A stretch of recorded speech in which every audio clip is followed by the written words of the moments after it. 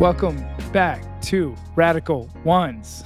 So excited that you're here with us. I'm your host, Xander Schultz. I'm here with my partner in crime, Phineas, our Bruce Buffer, as I like to say, always helping with the intros of our awesome guests. Phineas, who are we chatting with today? Today we have, like every week, somebody that's totally different than last week and then will be different than next week. Dave Marlon, who is a longtime native of Las Vegas of 30 years and has a really compelling story about starting as a high-powered executive in the healthcare space for many years and then leaving it all behind to go start a small addiction recovery center, 10 bed. And over the years, that became the biggest in the state of Nevada. He has a community organization addressing the opiate epidemic, homelessness and mental health and substance abuse, working directly with that population. So he's very involved in policy at the state level and is just tackling this issue kind of on all fronts at this point. Totally. The addiction space and the homelessness space, right? Those are two things we haven't really touched on in this podcast, which is, it's kind of funny being 30 plus episodes in and not having touched on those, considering like how definitive those issues are, especially in our country. And especially in like the progressive cities in our country where a lot of the folks who care about these issues live, and somehow we haven't been able to get our arms around that. Anyways, that said, is sometimes you feel like the problems in our society are from a lack of political will. Like if we just had more people believe in the progressive solution, we would get it done. And it doesn't seem to be, maybe that is the case here. And we learned a little bit about it through this conversation. But I think that's what makes this issue so interesting from afar, is that, man, there must not be a clear solution if San Francisco and Los Angeles and these very progressive liberal places can't figure out what to do. This issue, like so many of the other issues we touch on, is so interwoven into the other problems in our society and touches on the other issues.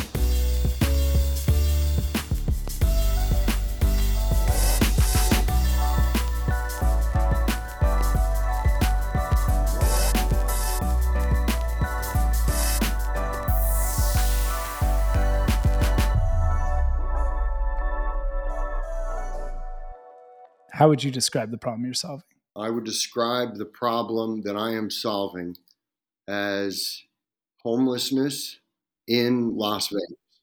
If I could digress, I opened up what was became the biggest rehab in Nevada about 15 years ago. I built it from a small place to it ended up being a 400-bed treatment center, and we treated thousands of people. And what I learned was that the people who were coming to me were sick, but that they all were coming from a family or a social dynamic that was also sick. And that if we got somebody healthy and then put them back into, I'm going to call it a broken dynamic, they had three choices. They could either get well and the family gets well, or they could get well, the family refuses, so they extricate from the family. Or the third option is they get well, they reintegrate into the sick dynamic, and they end up relapsing. So I really ended up understanding the systems approach of addiction treatment. Right. So it wasn't just so much their own personal sickness, but these environments we're releasing people back into. It seems to me from the outside looking in, this is a growing problem in the United States. I don't know if it's just more present or being covered more, but it does seem to be growing. Can you help me understand, like in a macro sense, how did we get here? What's been the key moments in history that have allowed for this crisis? Well, I'm integrating the addiction epidemic within homelessness, which is not all of it, but it's a major component of it. And I'm a licensed alcohol and drug counselor supervisor, also a person in long-term recovery.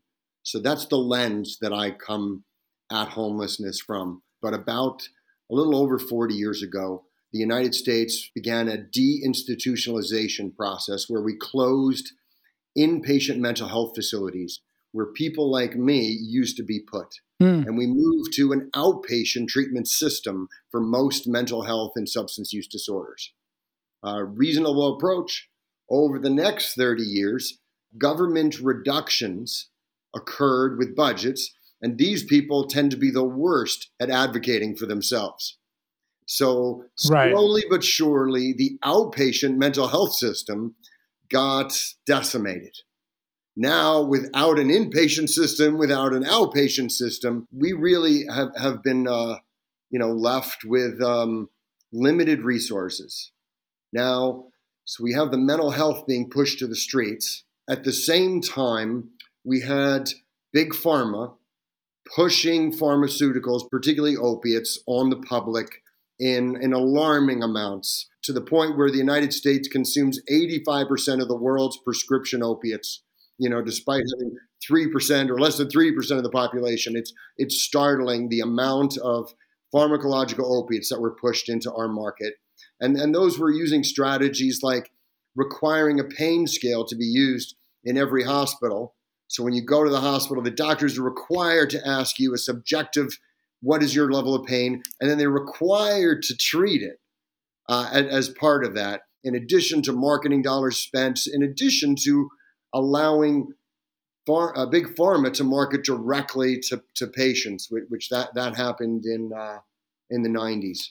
Now, in addition to that, we had the mostly Mexican cartels distributing very inexpensive heroin up behind the opiate epidemic. So we had the mental health system falling apart, big pharma capitalizing with the distribution of pharmacological opiates, and then all this heroin coming in from Mexico.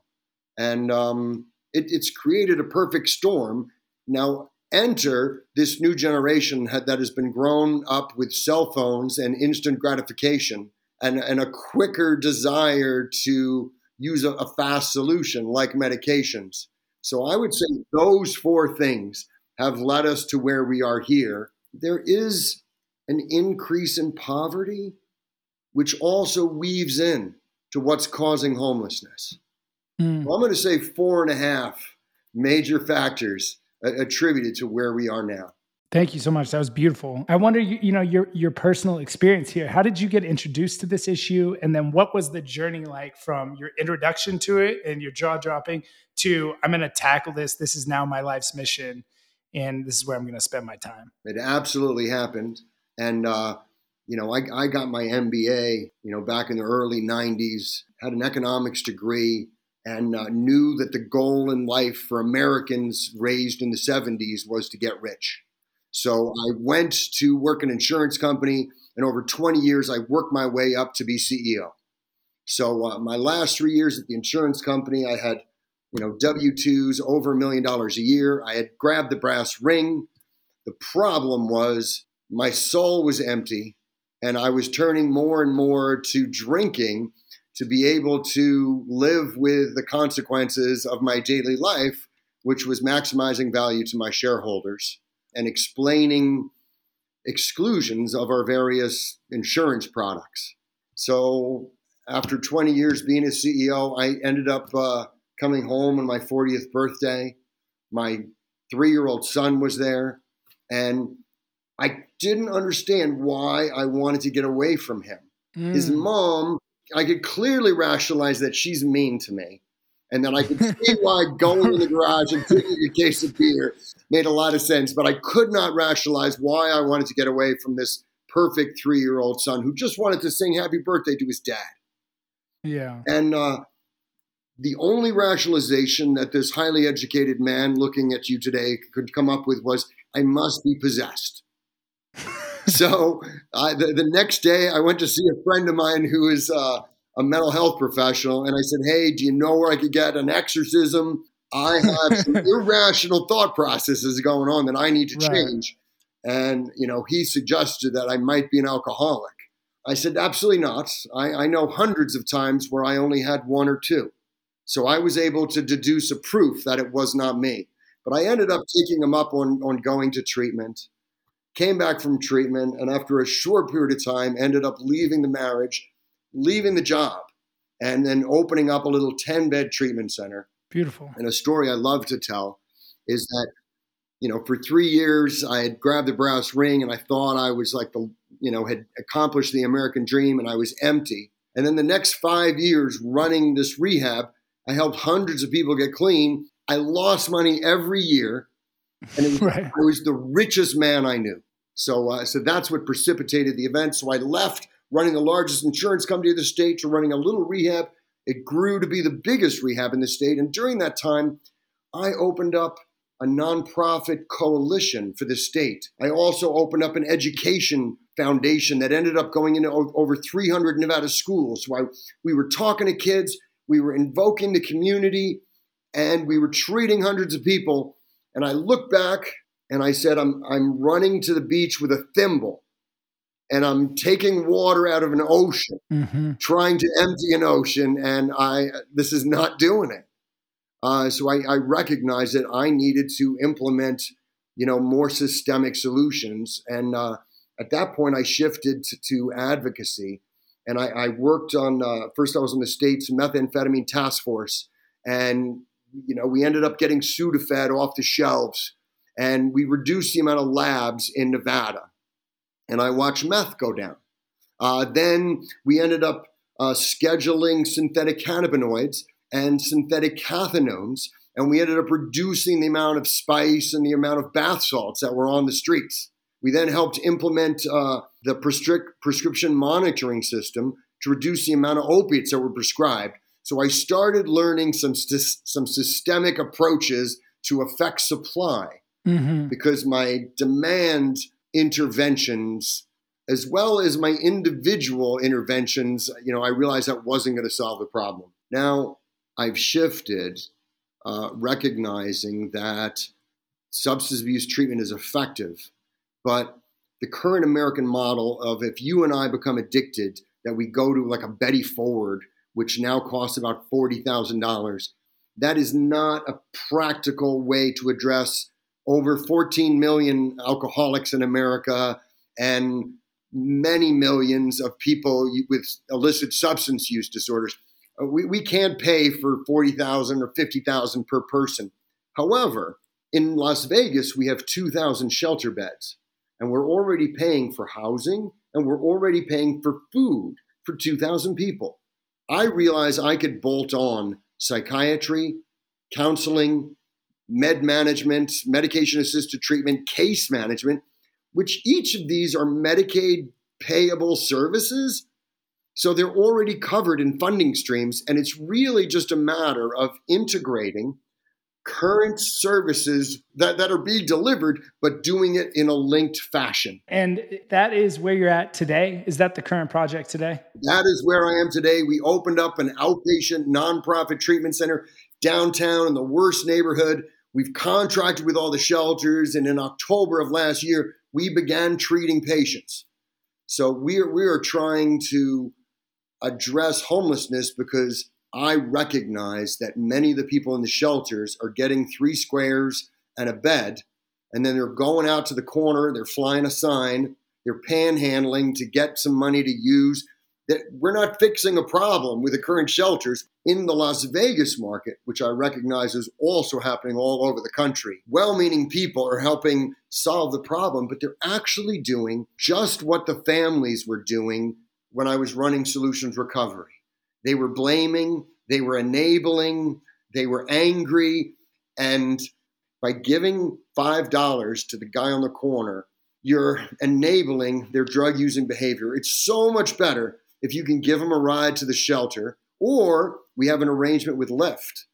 You can just call us, and we'll actually lift them to the shelter to be able to get them help, because we need to help both the community heal from its negative behaviors as well as these individuals. This is a broad question, but also often a fun one because you can take it wherever you'd like to, which is like, how's it going? Like, how is this great experiment you're running going right now? It's going wonderful. I'm pretty optimistic, and I will tell you that every shelter is sort of a fiefdom. And when we come in, they generally look at us as a threat, which is why as part of Vegas Stronger, I am not getting into the housing or the bed side of the business because I don't want to be threatening to the shelters. Got it. So Vegas Stronger is attaching this holistic programming to existing infrastructure. Outpatient treatment. In addition, we've adopted 3 locations within the city, and we've convinced a local strip mall that they used to give blankets, food, and money to the homeless. and they were wondering why they always had homeless in their parking lot and why they were stealing, why they were begging, why they were harassing their customers. In the beginning of this year, instead, when you have a homeless, you call us. We send our intervention team down with a van, and instead we get them new clothes, we get them a shower, we get them a meal and a bed, and we connect them with one of the current shelters and treatment. And the strip mall has been thrilled that there's been a dramatic change in the complexion of the visitors and how it looks. And now when somebody shows up homeless, they all rally, quick, get Vegas stronger, and we come. What we do is not cognitive behavioral therapy, motivational interviewing, Suboxone or methadone maintenance treatment. What we use is a holistic treatment with self-care, with fitness, with nutrition to help these people become whole again. I wonder how you feel about housing as a means to an end. I know like there's places like Utah, I think famously did this where they just made a bunch of houses, and like actually constructing a house is becoming incredibly cheap, right? There's 3D printed houses now that are like 10 grand from some of these new tech companies like Icon Build, et cetera. You're not in that part of the equation now, but just like as a policy for our country, and you hear this all the time, it's like, oh, we're dealing with the supply crunch, et cetera. How do you feel about that as a tool in the tool chest of like literally just make units and let people have an address? Yeah, but currently HUD has this help, hope, home method of dealing with homelessness, which is we need to give everybody a home.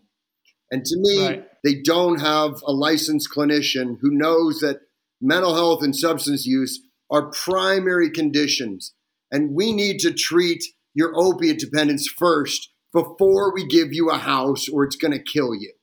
So I am opposed to the current give every person who's homeless a house.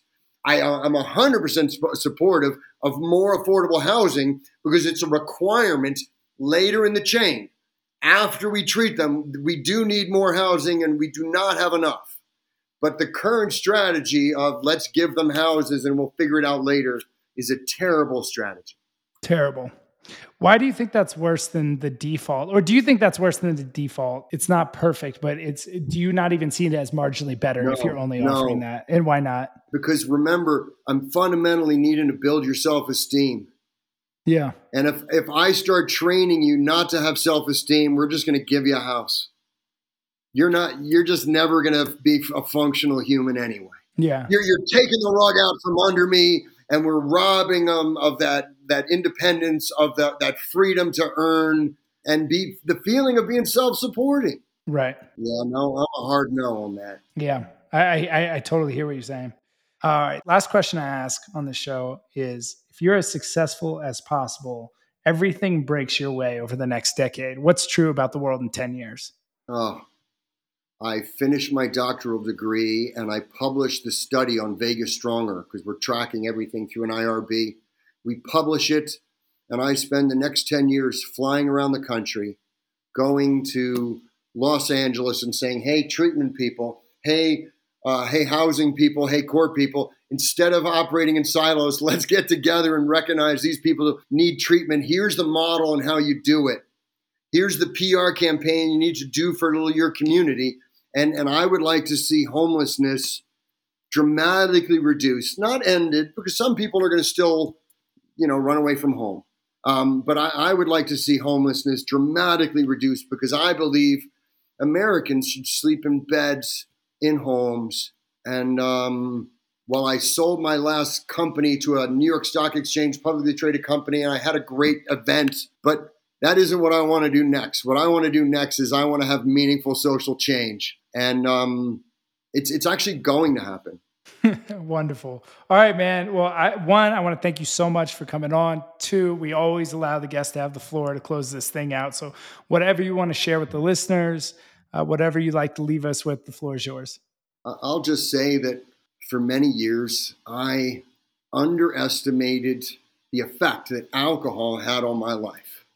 And I realized that it affected later. Much later, like after years, I realized that it hurt my relationships, it hurt my spirituality, it hurt my cognition, it hurt every aspect about me, and I didn't see it, and that getting help was actually wonderful. And saying, I need help isn't cowardly. It's actually the bravest thing you could do. I'm a pretty tough guy. I've had multiple boxing matches. I've run the Ironman. I've climbed big mountains all over the planet. And the bravest thing I ever did was said, I need help. So if you're struggling, I encourage you to get help.